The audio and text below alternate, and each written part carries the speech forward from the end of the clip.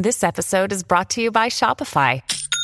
Forget the frustration of picking commerce platforms when you switch your business to Shopify, the global commerce platform that supercharges your selling wherever you sell. With Shopify, you'll harness the same intuitive features, trusted apps, and powerful analytics used by the world's leading brands. Sign up today for your $1 per month trial period at shopify.com/tech, all lowercase. That's shopify.com/tech.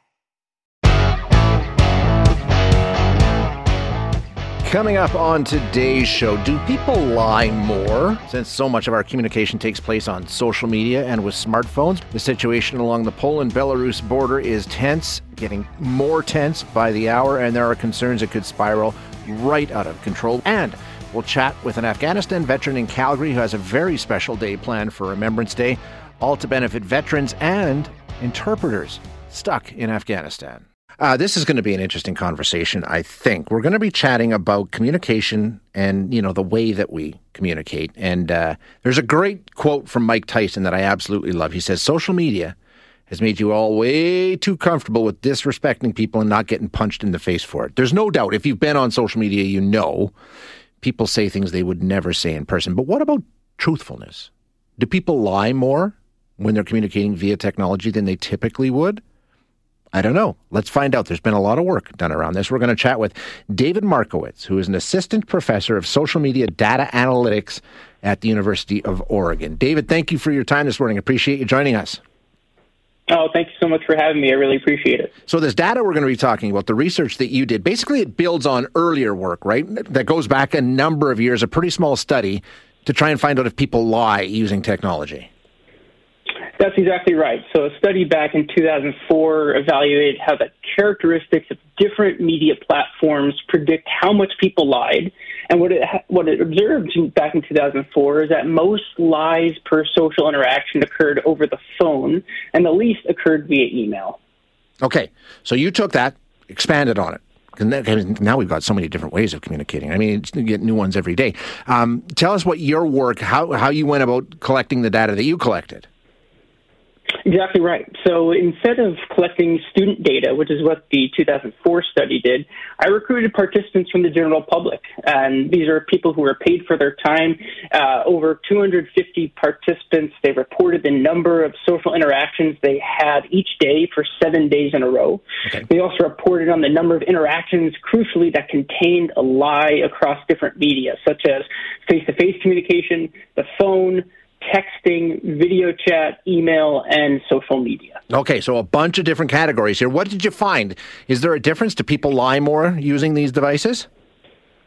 Yeah, so consistent with prior work, people told the most lies per social interaction via media that are synchronous, meaning that they can talk back and forth to people seamlessly, media that were distributed, meaning that people were far away from each other physically, and also media that did not contain a record, meaning that the messages go away after they're communicated. So the media that fits that description were ones over the phone and video chat, which is largely consistent with the 2004 study, at least for the phone. So basically it's a paper trail. If there's no paper trail, they're more likely to bend the truth a little bit more than they would if there's going to be a record of what they've said. Yeah, that's an interesting way of putting it. So the crucial part about this is that these results are correlational. They're not causal yet. But what's really important to know is that the differences in the lying rates across the different communication technologies, they were pretty small. But what really mattered most was who was lying and each individual person's lying tendencies. That tended to predict lying rates more than the actual media themselves. Okay, so if somebody is more prone to lie, generally speaking, they're going to be more prone to lie on any kind of technology, whereas really honest people are still really honest. It doesn't matter how they're communicating. Is that what you're saying? So the media do matter. I don't want to say that the media don't matter. They certainly matter because we found that there's a systematic link between deception and the specific technology that's used. But what matters more is the actual individual who is lying rather than what they're lying on or what platform they're using. Is everybody lying? When you talk to these people and they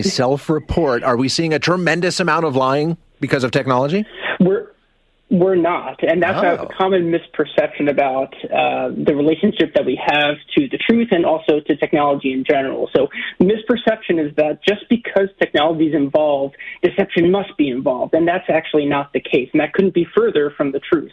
On average, only about 8% of interactions reportedly contained a lie in the study, which is also consistent with other work I've done on mobile dating deception, where only 7% of messages that people send to their partners on dating apps are deceptive. So deception is actually the exception, and it's not the rule for how people communicate. And there's a lot of really adaptive reasons for that. I'm surprised. What? Give me some of the reasons, because I think it would be the exact opposite. Exactly right. Well, just think about everyday communication. If I had to question what you were saying, is this person being honest or credible or truthful to me, it would be exhausting. Yeah. And we wouldn't really have that trust or bond with other people. And so not only do we believe that most people are honest, most people on average are honest to us, because otherwise society would not function in a really coherent and efficient way. Interesting work. Very interesting. Thanks so much, David. Appreciate your time. No, thank you so much, and have a great one. You too. That's David Markowitz, an assistant professor of social media data analytics at the University of Oregon. Going to turn our attention overseas. We're going to talk about what's going on along the Poland-Belarus border.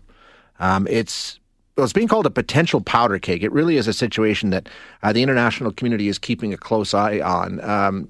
Human Rights Chief Michelle Bachelet of the United Nations called on states today to resolve the, quote, intolerable migrant crisis along that border, and said that under international law, people should not be prevented from seeking asylum. There's migrants that are trapped in Belarus trying to get over the Polish border, which is the gateway into the EU in that part of the world. So it's a real mess. It's really not going well, and there's concern that it's going to get much, much worse. So let's try and get a handle on what the situation is. We're going to chat with Andrew Rossilis now. Andrew is a fellow with the Canadian Global Affairs Institute. Andrew, thank you for your time this morning. I appreciate you joining us. Thank you very much for having me on your show. It's a great pleasure. Try and explain to me, if you can. I think I have a bit of an understanding of what's going on there, but the situation at the Belarus border, it's not about Belarus and Poland. It's much larger than that, right? Well, I mean, there is the wider picture of where the Russians are vis-a-vis the Belarusians and the former Soviet space. There is that huge big picture about the sphere of influence that Russia is trying to hold on to. So that is very much part of it. So Ukraine is linked with that. So is Georgia, and you can keep going around the former Soviet space. There are a number of conflicts going on there, and the Russians are trying to do various means of holding on to their sphere of influence in that area. The current situation that we see with Belarus is very much localized in the sense of it's Lukashenko working on trying to keep himself in power, obviously with Russian support in the background. But as far as we're able to see, this refugee issue is very much not Moscow directed, although Moscow would say, okay, go ahead. But really this is coming from Minsk and Lukashenko himself trying to stay in power and trying to force the West to go easy on the sanctions. Because after the elections last summer, something like in 2020, where basically it was clearly fraudulent and a number of sanctions have been put on the Lukashenko regime, he's trying to fight back. And he's using migration, which he's actually supporting flights into Minsk from various parts of Africa and the Middle East, a lot of them coming in through Turkey, to actually then force these migrants against the Polish and Lithuanian border, because also there's a lot of this going on in Lithuania, to force them in, essentially to get them into the European Union and to use this, to weaponize, to punish the European Union, Lithuania, Poland in particular, for standing up to Lukashenko with the sanctions. So basically, he's trying to say, I'll stop the pushing the migrants against you if you let up on your sanctions against me, recognize me as the president of Belarus, and let's get back to normal. And the situation here, like you say, these migrants are coming from all over the Middle East. They're coming from Africa. They're coming from Afghanistan, all apparently with the welcome of Belarus to be used essentially as political pawns in their struggle, right? Exactly. Exactly. So the thing is that these are it's not like people who have been traveling on bare feet across miles who are seeking political asylum. These are in effect people who've gotten on airplanes, who've had documents, who've had money to pay airlines to fly them, and they arrive, and all of a sudden they come to the border of Lithuania and Poland. They no longer have their documents, and they no longer have any money, and they've become desperate. In a fairly short period of time. So clearly, this is a forced, artificial situation that Belarus is creating. It's not a natural migration of people who are war-torn refugees who are trying to desperately seek asylum. This is not the situation. Now, the situation, the concern here is that this could really get out of hand quickly because, like you said, Moscow, they're supporting Belarus. They're sending bombers to patrol the airspace. You've got Polish troops amassing along the border. There's really a potential for this to kick off. Or did we lose Andrew?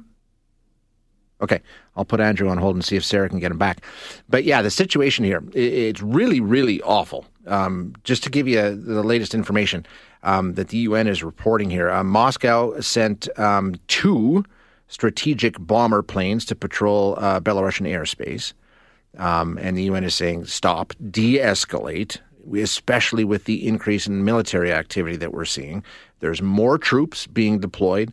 The rhetoric is getting more heated, and caught up in the middle of all of this, unfortunately, are these migrants from, as I said, they're coming from the Middle East. They're coming from Afghanistan. They're coming from Africa, and being welcomed into Belarus by Belarusian authorities in order to use them as leverage and as pressure on the EU to get them to ease sanctions against Belarus. Literally pawns in a political game. It really is a horrible situation. The United Nations saying that these hundreds of men, women, and children must not be forced to spend another night in freezing weather without adequate shelter, food, water, and medical care. Under international law, no one should ever be prevented from seeking protection, and individual consideration must be given to their protection needs. So where do we go from here? That's the question people are asking. Is this going to get worse? Looks like it is right now. Or is there a chance that we can reverse course on this? We'll take a quick break, see if we can't get Andrew back and get more of his insight when we come back right after this. All right, delighted that we have Andrew back. We lost our connection there, but he is joining us again. It's Andrew Rasulias, who is a fellow with the Canadian Global Affairs Institute. Andrew, thanks so much for getting back to us. I appreciate it. Thank you. Sorry, I don't know what happened to the phone, but it went dead and we repowered it. And technology, you know how it goes. Yeah, absolutely. So I wanted to know what you think in terms of where this might go, because we're seeing, increased troops being brought to the border, Russia now sending some military equipment to the border, and the United Nations very concerned that this could head into a crisis that just continues to escalate. Do you think that's possible? Oh, yes. I mean, this is serious, and they want it to be serious because, in a way, this distracts attention from all the other things that are going on, as I mentioned, in the former Soviet space. So this issue now is because that's what we're talking about. We're not talking about Ukraine now. We're talking about Belarus. So that the distraction is in play. And it's real. So you've got both a humanitarian issue and a potential military-type conflict issue, in the sense that, well, the humanitarian side, we can see what's happening. These people are out in the open. Winter is coming, and there is going to be a humanitarian crisis emerging in terms of the caring of these people. On the other hand, there's already been evidence that some of these people have been armed in some ways with axes and picks and so on, but there is a potential of escalation of violence along the Polish and Lithuanian frontiers. This is a serious problem. And it's dynamic, and I cannot foretell how it will go, except to tell you that there is a potential military-style conflict issue coming there potentially, and certainly a humanitarian problem. This is a serious problem that there's a whole bunch of people now who are getting wired up to deal with this. The question, okay, so we've got Russia obviously sort of lending their support, however strongly, to Belarus. On the other side, Poland is basically, and Lithuania, you're talking about the EU, essentially. How big could this conflagration ultimately end up being? Is this going to be another proxy war? I mean, what's the possibility here? Yeah, I don't think it would. Violence is one thing, but I don't think it'd be a full-scale conventional type conflict. Right. But certainly, an element of violence along the borders is very plausible. This would involve all of the European Union because both Lithuania, as you said, both Lithuania and Poland are Right. members of the European Union. So this becomes not just a sovereign issue for Lithuania and Poland; it becomes an issue for the European Union as a whole. And everyone is very mindful of 2015 and the Syrian refugee crisis that they went through. And so this is very fresh in their minds. And so now they're trying to avoid another crisis. And so they cannot simply open the gates up in Poland and Lithuania and have a flood of these because they're essentially economic migrants that Right. the Belarusians have imported. And the European Union and Lithuania and Poland are not strong enough to actually accept an infinite amount because it won't stop. So they've got to cap it somehow, and at the same time cap it and control the violent potential that Lukashenko could generate vis-a-vis these migrants, these refugees, and his own security people who are meddling in this. So And it seems... yeah. It's almost like he's an evil genius. This is very, very effective. What's the resolution? It seems like he's really come up with an incredibly effective way of leveraging pressure using political pawns. Yeah, he's thinking outside the box. I mean, the fact of when he put down that he brought the Orion aircraft down, you know, by creating a thing. I mean, he is out of the box thinker. And this is unconventional sort of approaches to modern warfare, if you will. The term hybrid warfare is thrown out a lot, but there's the point. This is conflict using very much out of the box measures. Some violent, some not, some humanitarian, but all aimed to change the political calculus of his opponents. So he is a shrewd operator. Absolutely. And this is a challenge. This is a challenge. I don't have the answer. There's Yeah. a bunch of people in different capitals trying to work out the answers. But I can just tell you as an analyst that this is a very dynamic situation and a very serious situation, merits our attention. And it's snowballing it minute by minute almost. I mean, time is of the essence here. It's not like this is going to be a long game. It is, both in weather-wise and in terms of what Lukashenko could do to escalate it by arming people. Unbelievable. Okay. Well, Andrew, thank you so much for your insight. We might check in again as this progresses. I'm glad we reestablished contact. Yeah. We could complete the interview, and I'd be very happy to come on and do it again at your pleasure. We will do that. Thank you so much, sir. Really appreciate your time. Thank you very much for having me. It's a situation that, you're starting to hear talk about it, and people are starting to pay attention to it, and it's rising to the level of news headlines in our country. And unfortunately, I think the expectation is we can expect to see more of that. Well, it's a Remembrance Day event, but it's a great story of a Calgary veteran who's raising money to help veterans in our country and also to try and help get interpreters out of Afghanistan. We'll chat now with Teg Singh, who's the man in question. Did I get the name right there, sir? Yes, you did. Perfect. Thank you so much. Yeah, thank you so much for joining us. Just let's walk through it. What are your plans for tomorrow? It sounds like you got a lot on the go. Yeah, so tomorrow I have about 11 different stops I'm making. I'll be riding my bicycle around Calgary to different military landmarks, starting at the military museums, going down to Peacekeepers Park, Battalion Park, all along Memorial Ride. I got a few different stops down there, heading past City Hall, and then ending at Valor Park at the end of the ride. So how long is this trip in total? I think the riding time is just about 2 hours, but I'll be stopping at every landmark, and then I will be recording videos and talking about my experience as a veteran and about what a lot of veterans go through, especially during this time of year. It can be very difficult for many of them. And also raising awareness about the really urgent need that there is to get veterans that mental health care support that they deserve. And, the reason you're doing this and the reason you found this bike ride, it came to be is because exercise really meant a lot to you, right? In terms of dealing with PTSD, this is something that really has become part of your life. Absolutely. When I got back, I went to Iraq when I was really young, about 21 years old. And then a few years later, I went to Afghanistan. When I got back from my first deployment, I knew that something wasn't quite right. I went to go see someone about it. They said, hey, give it more time. Maybe it's just stress. Yeah. And exercise was one of those ways that really helped me cope. getting out and doing things socially was a bit of a struggle for me, and that was something that I could do by myself. So it was a win-win as far as I was concerned. I kept going with it, and I'm really glad that this is kind of where it led me, was advocacy and also taking care of my own mental health. Yeah, it's fantastic. Tell us about your service. You went over when you were 21, you say? Yeah, I enlisted in the Army when I was 18. I was a fire support specialist, so my job was to walk around with infantrymen, and I would call in mortars, artillery, and attack aircraft to bomb targets whenever the infantry got into a firefight.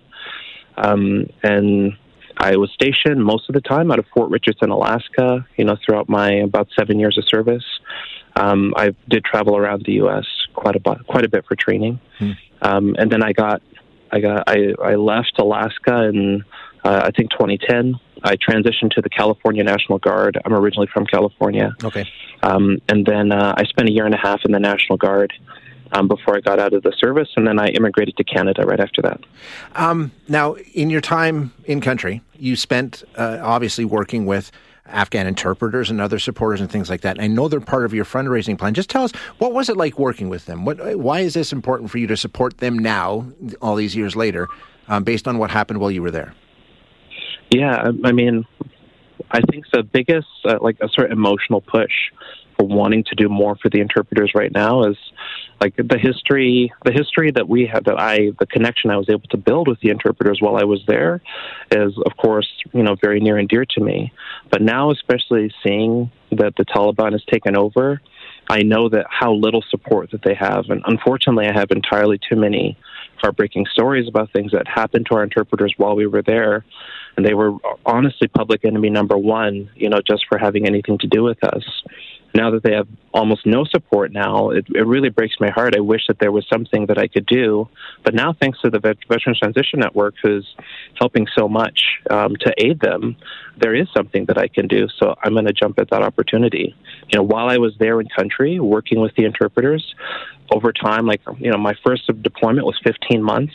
My second deployment was 10 months. You get to know them quite well. You work with the same people day in and day out. Mm-hmm. Everything I do, if I'm driving down the road and my truck gets blown up, their truck gets blown up. If I'm running into gunfire, they're right there behind me the whole time so they can, talk to the, Afghan army or talk to Iraqi police officers, while we're on the scene. So you develop these close bonds with them, and really, just as you have a very similar rapport to what we have with other soldiers, where there's nothing you wouldn't do for that person. So it really breaks my heart that so many of them are being persecuted these days, and they deserve better. And right now, we know they're in a desperate situation there right now. Things are extremely tough. So tell us how the money you're raising will go to benefit them. I know safe houses is a big issue right now, right? Yeah, absolutely. So, the Veterans Transition Network is taking care of all this. That's a Canadian charity. I think they're based out of BC. They have a lot of connections that are helping them to stay safe in country and helping to fly them out of Afghanistan right now. So that's where a lot of that money, a portion of that money is going to help them that way. How can people get involved? How can they help support your cause? Well, right now with the bike ride that I'm doing, I'm trying to bring awareness to this issue, not just the interpreter issue, but also, raising money for veterans' mental health. The Veterans Transition Network, aside from what they're doing with interpreters right now, doing a ton to support veterans in their mental health and help them transition out of the military.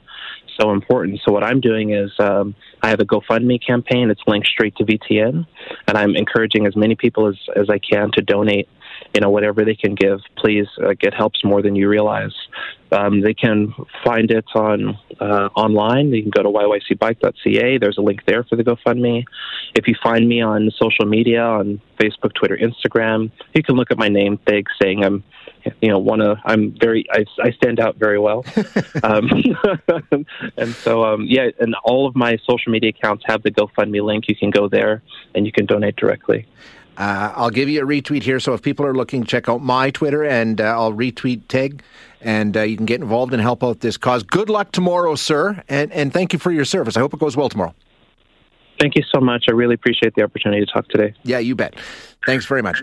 That is Teg Singh, who is a veteran of the war in Afghanistan, and tomorrow in Calgary, as you heard, he'll be riding from one military memorial to another. I think it's about 40K almost. And he'll be riding on his bike tomorrow, raising money all the while for the Veterans Transition Support Fund and for to help Afghan interpreters and other support staff that are still there and trying to get out. So if you want to help out, like I said, I'll retweet his profile and check it out. Thanks for listening today. To hear any of our other interviews, you can find them wherever you find your favorite podcasts. And if you like what you hear, don't forget to rate and review us.